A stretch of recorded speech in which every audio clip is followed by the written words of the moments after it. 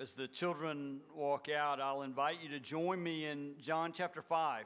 We'll be looking to verses 30 through 47.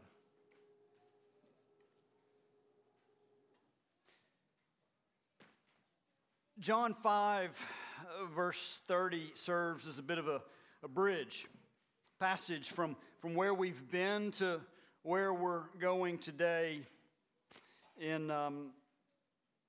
the text, and so I put it before you now. I can do nothing on my own. As I hear, I judge, and my judgment is just because I seek not my own will, but the will of him who sent me. It's a bit of a bookend as Jesus is connecting to what he has already said in verse 19 of John 5, where he says, I do nothing on my own. Without minimizing his authority, he is emphasizing his union with the Father. And so, in doing so, not only does he close out or include a train of thought, he sets a tone for where he goes today, where he will point to the witnesses that will testify to his deity. He does so with a tone of deep humility. So let us, with humility, ask the Lord's blessing as we approach his word. Would you bow with me? Father, as we come to this text, I pray that you would speak and that we would hear. Not only that we would hear, that we would listen to this testimony of truth. And by this truth, we would be blessed and transformed more and more into the image of Christ. In his name we pray. Amen. Friends, this is the inerrant and infallible word of God. If I alone bear witness about myself, my testimony is not true. There's another who bears witness about me, and I know that the testimony that he bears about me is true. You sent to John, and he has borne witness to the truth. Not that the testimony that I receive is from man, but I say these things so that you may be saved.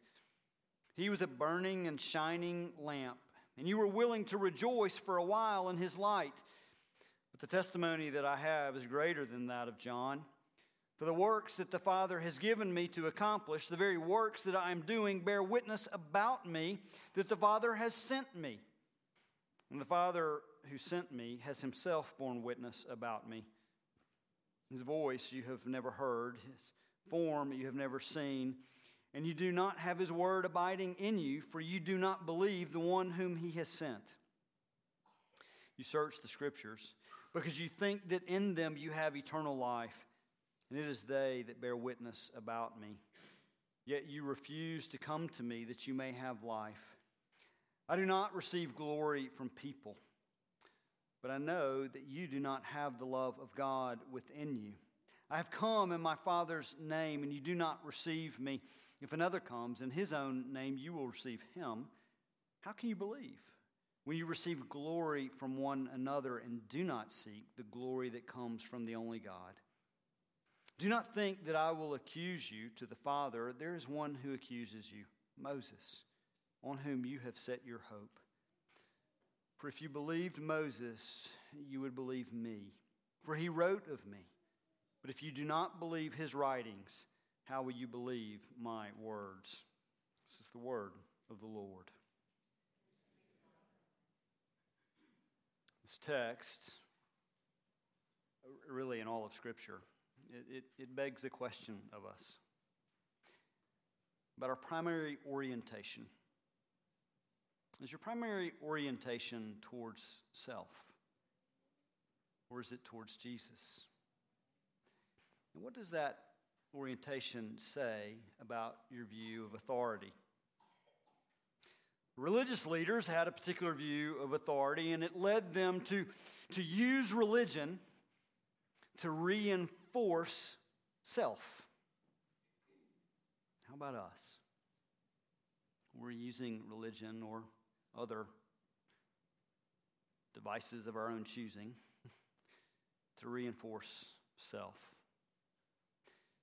Jesus has been talking about authority. He's been talking about authority for the past few weeks and where we have been in John chapter 5. And as he has talked about authority, he has spoken of judgment. He has spoken of him being the judge. And here he puts forward witnesses.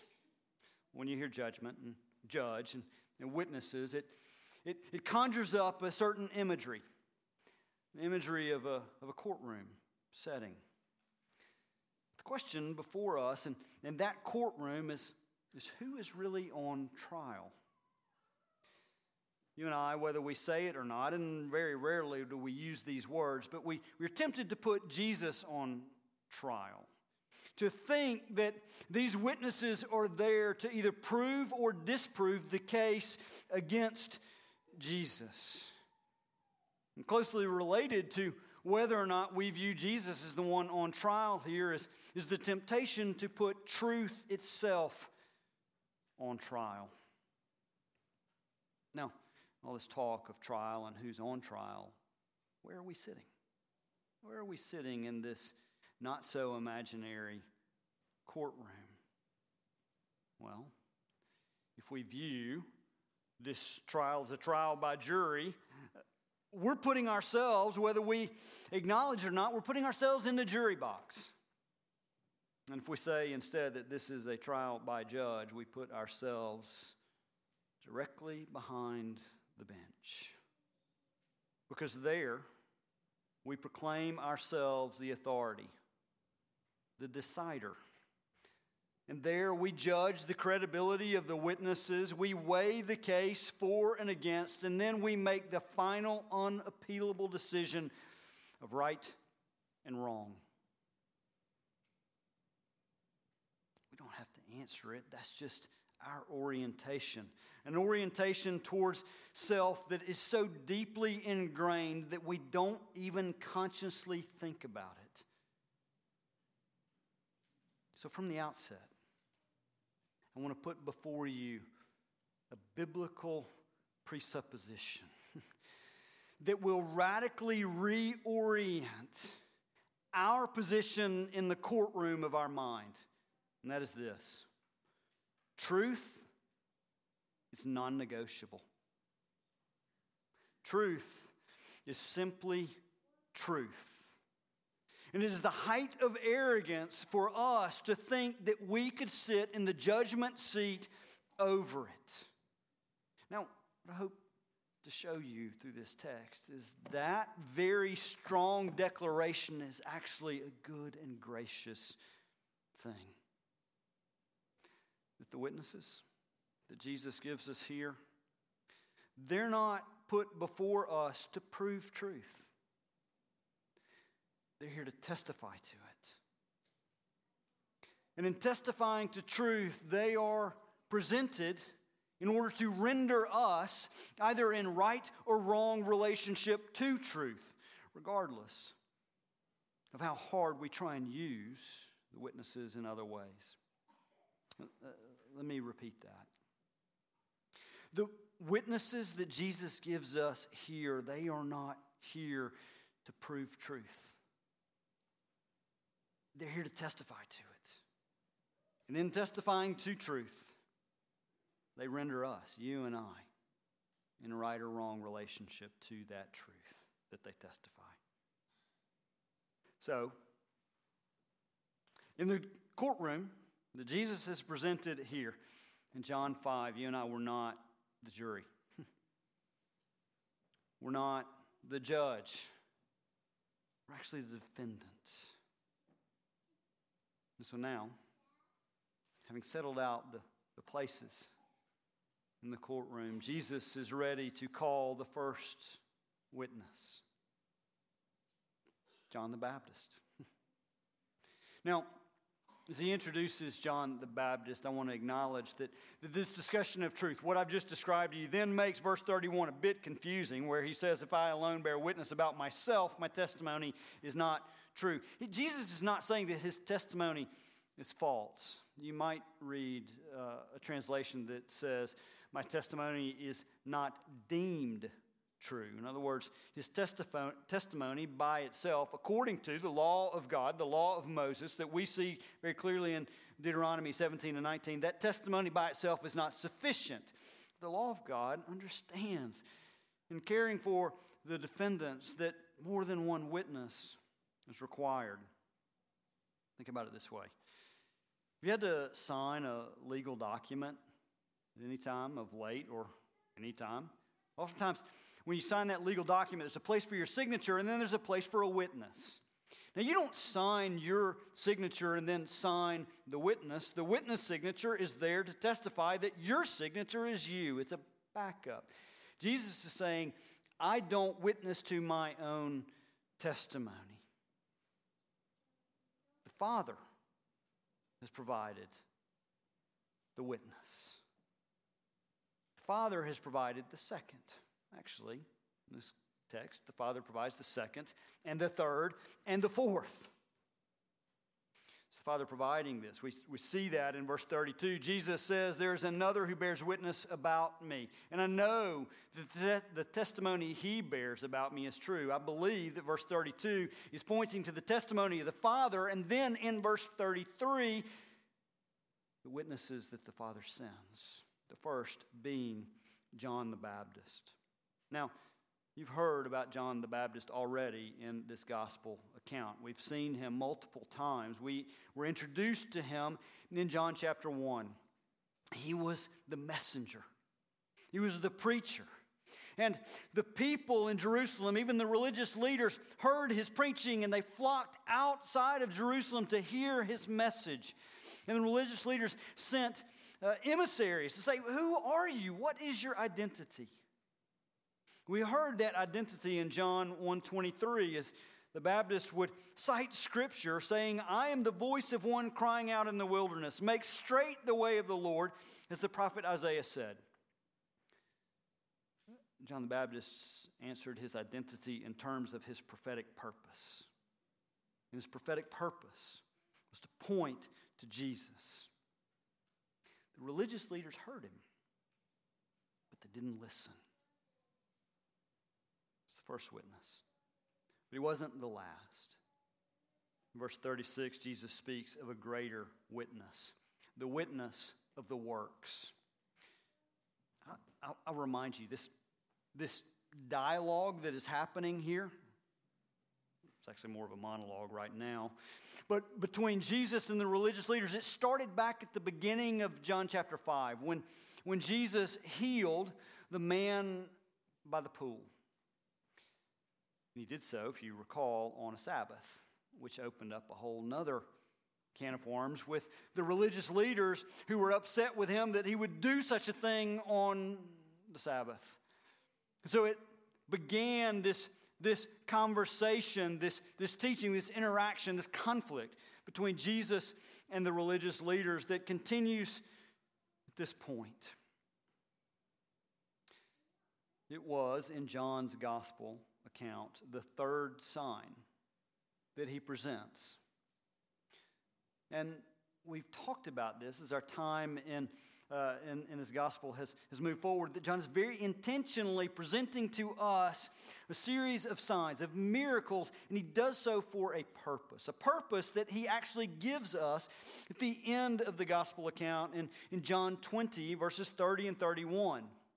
He tells us there that he offers these signs that you may believe Jesus is Christ, the Son of God. And in believing, you may have life in his name. I've hinted at this already. I want to put it back before you. There's a not so subtle nuance going on here with John in the entirety of this gospel account, and in this work itself.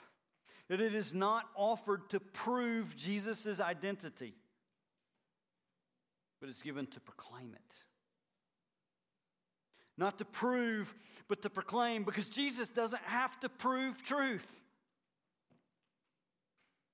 When we think of proof and demanding proof, what are we doing? We're making ourselves the arbiter of truth. We're placing ourselves in authority over the evidence so that we can weigh it. Jesus is saying no. No, you're not going to weigh out this truth. It is true. The gospel of Jesus Christ is true, and it's true whether you believe it or not. Jesus, the eternal Word, became flesh. Jesus became incarnate, whether you believe it or not. Jesus lived a perfectly righteous life, whether you believe it or not. Jesus died a death on the cross in your place, whether you believe it or not. He was buried, whether you believe it or not, and He rose again, whether you believe it or not. Now, I say that not because I'm trying to make Jesus out to be indifferent, but because it's true. And the sooner we realize that the gospel is true, whether we believe it or not, the sooner we will realize that we have less power than we think we do. And that's a good thing. It's a good thing because it can be exhausting being the judge of truth. It can be exhausting placing ourselves above Jesus to determine whether or not He lived, whether or not His word is true, whether or not He is the Savior of sinners. It is exhausting, and Jesus says, rest. Because this truth is for you. There's also implications of this reality in terms of evangelism. When we speak to other people about Jesus, whether we acknowledge it or not, what are we often doing? We present the case for Christ, and then we say, believe me. Because we build an identity over whether or not someone believes what I have to say to them. It makes me needy of your response, and it tempts me to adjust the message to fit your ears. Just my purpose, to gather followers to me. And if you're here this morning and if you're wrestling with these truths about Christ, if you're wrestling with the gospel of Jesus Christ, I want to take just a second and just apologize for the way that message has so often been proclaimed by needy people to get you to believe us. And in that apology, I want to reassure you that it is a good and gracious thing that the gospel is true, whether you believe it or not. The witnesses that Jesus presents in this text, they're not here trying to convince us. They're here proclaiming. They're pointing to truth incarnate. John the Baptist has done this. The witness of the works has done it. But Jesus knows his audience. And so he saves his most powerful and possibly most pointed witness for last. It's the witness of the Word. Verse 37, Jesus speaks, the witness of the Father. And he says, you haven't seen him, you haven't seen his form, you haven't heard him, but you do have his word. And his word bears witness to Jesus. Now, this is a particularly pointed witness for Jesus to put forward. First of all, because as he does so, he speaks of God as Father. And the religious leaders, they weren't ready to receive that. That irked them. It brought about their anger as Jesus talked about his intimacy with God in terms of Father and Son. But it is also particularly pointed because Jesus is taking them, the religious leaders, to Moses. That was their domain, or at least they thought.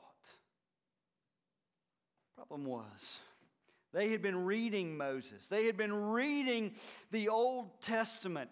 And when I say Moses, I'm speaking of the Pentateuch, the first 5 books of the Bible. Genesis, Exodus, Leviticus, Numbers, and Deuteronomy, whom Moses authored. Jesus attributed him as the author, and he points the religious leaders back to Moses. And he says, you have been reading him, and you have been reading him wrongly. Because he wrote about me. When Jesus says that Moses wrote about him, he's speaking specifically and generally. Likely, specifically, he's referring to Deuteronomy 18:18, where Moses says that the Lord will raise up another prophet like me. It's a verse that was considered by them and scholars today as a messianic prophecy, specifically pointing to Jesus Christ as the prophet to come. But more broadly, all of the law of Moses pointed to Jesus, as he begins in the beginning prophesying of a Redeemer who would come, who would crush the head of the serpent. But Jesus is adding in Luke 24 that it is not only all of the law of Moses, but it is all of the Psalms and all of the prophets that point to him. Jesus is declaring himself before the teachers of the law, before the teachers of the Old Testament, that he himself is the message of the Old Testament. The Word of God testifies to the truth of Jesus. That's what he's putting before us in this text. Okay, now what do we do with that? So what? For them and for us. Well, Jesus is telling us that the witnesses are provided in order to proclaim his true identity. But let's remember where we are seated in this courtroom. Jesus isn't on trial. Jesus is the judge. We are the defendants. The witness, speaking of the judge, is speaking against us. And Jesus is convicting them and us about our relationship to this truth. And as he does so, giving us these witnesses, he is accusing us, he's convicting us, rather, of witness tampering. You know what witness tampering is. Witness tampering is offering a bribe or a threat to a witness in order to try and manipulate that witness's testimony, to sway it in some shape, form, or fashion in order to serve our own needs. If we can tamper with a witness, we can play with their testimony. Get them to do what we want them to do. How did the religious leaders, and how do we tamper with these witnesses? Well, Jesus tells us. With John the Baptist, he says that you were willing to rejoice in his light for a while. There had been a prophetic silence for hundreds of years. And now the people rejoiced that there was a prophet proclaiming the coming Messiah.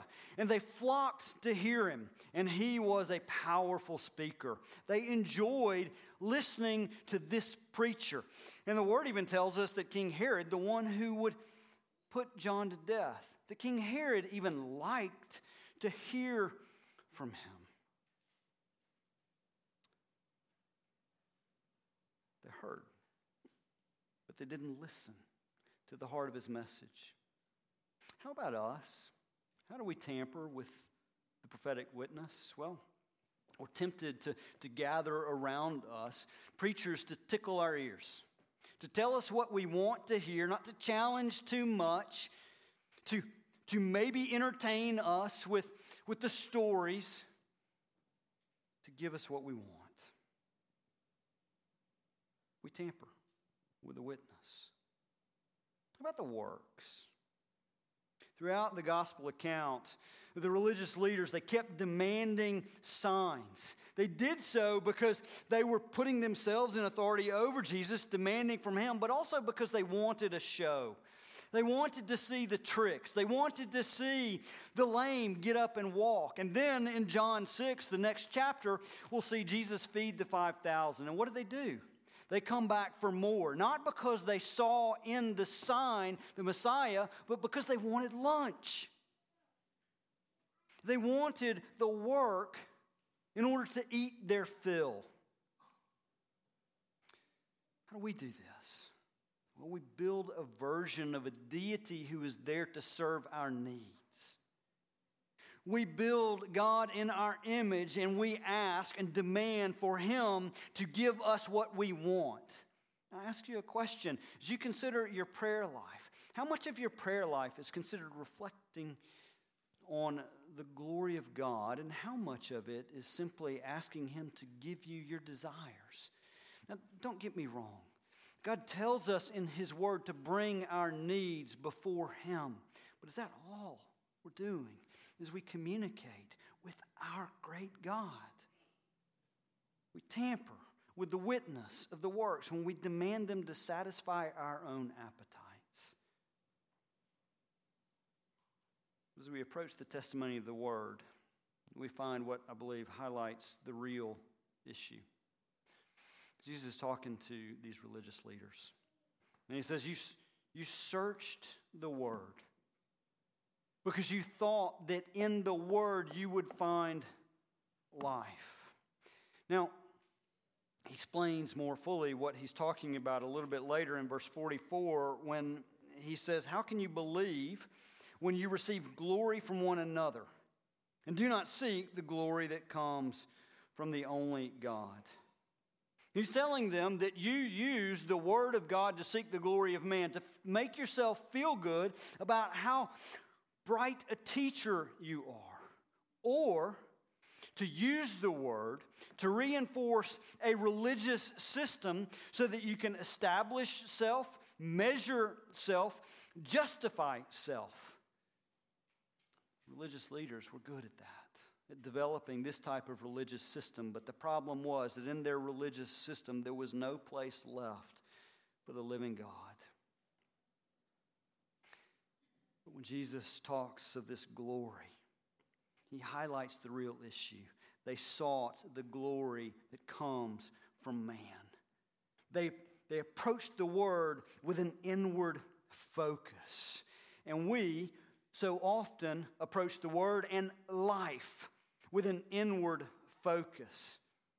Many of us wouldn't call it religion, yet we have a self-focused search for pleasure, even a self-focused definition of morality. I refer to no one in particular when I offer this, but think about road rage. Why do we get so upset? Because we've defined morality in terms of whether or not someone drives the same way I do. We're creative, right?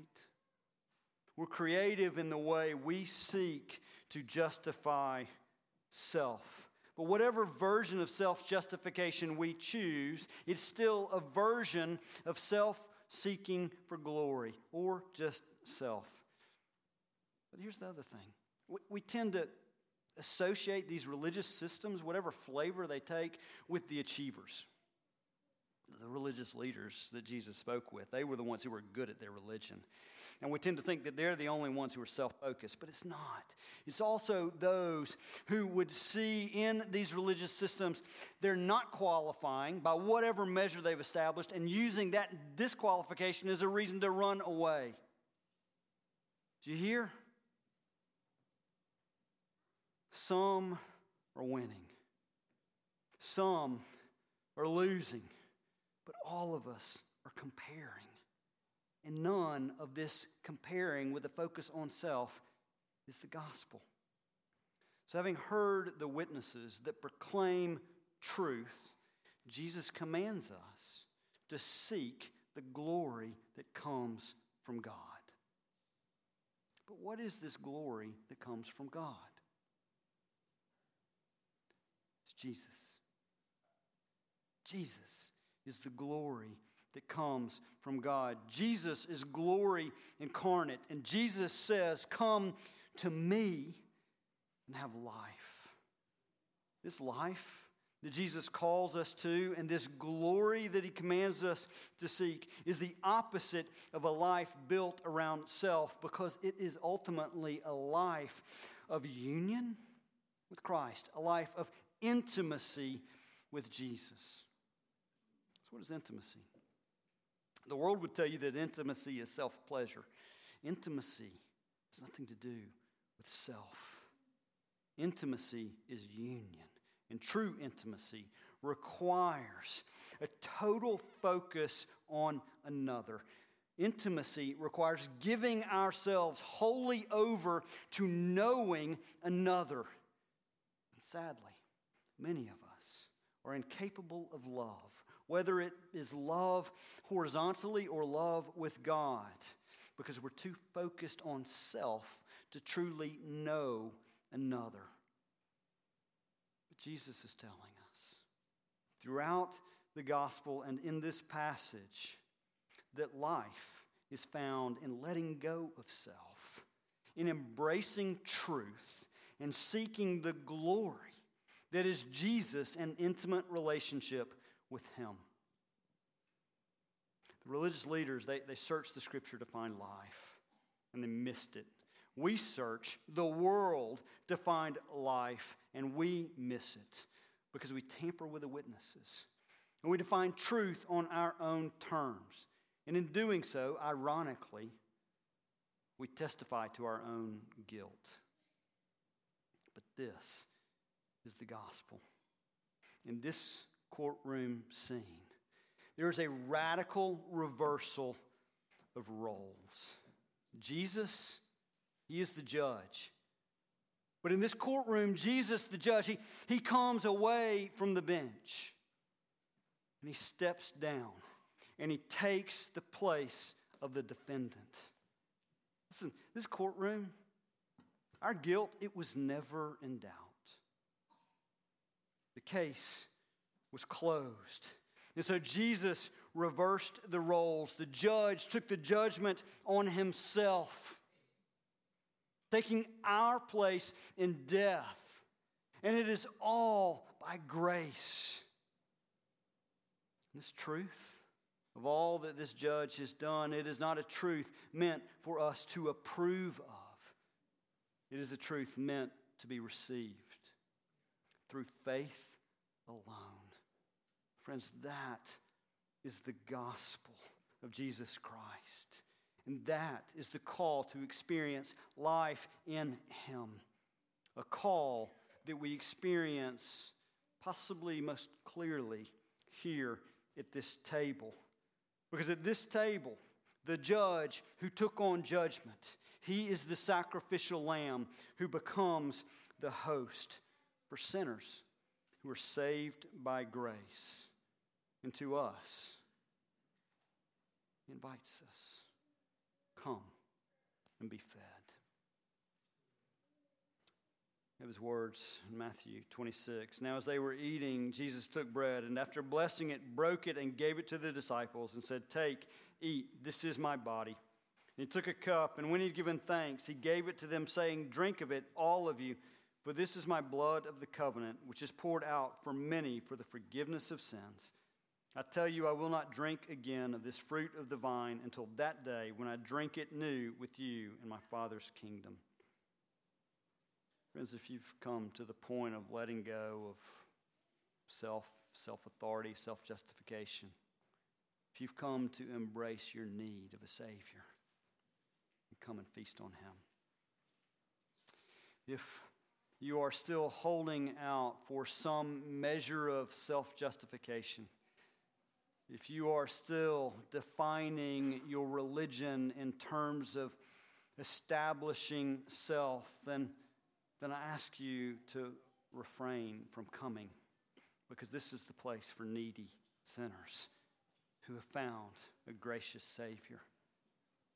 But if in all this discussion today of truth and witnesses that testify to truth, if perhaps you have heard that witness with clarity for the first time and listened, want to take hold of this Savior by faith, I invite you to come. Michael will be at the back, and he is there to pray with you a prayer of faith and repentance. Now let us ask the Lord's blessing as we prepare to come to His table. Father, we praise You for this word. We praise You that Jesus Christ is true. And we pray that as we come, that we would receive. receive a meal that both reminds us of intimacy with Him and celebrates that intimacy. Father, feed us with Christ. In His name we pray. Amen.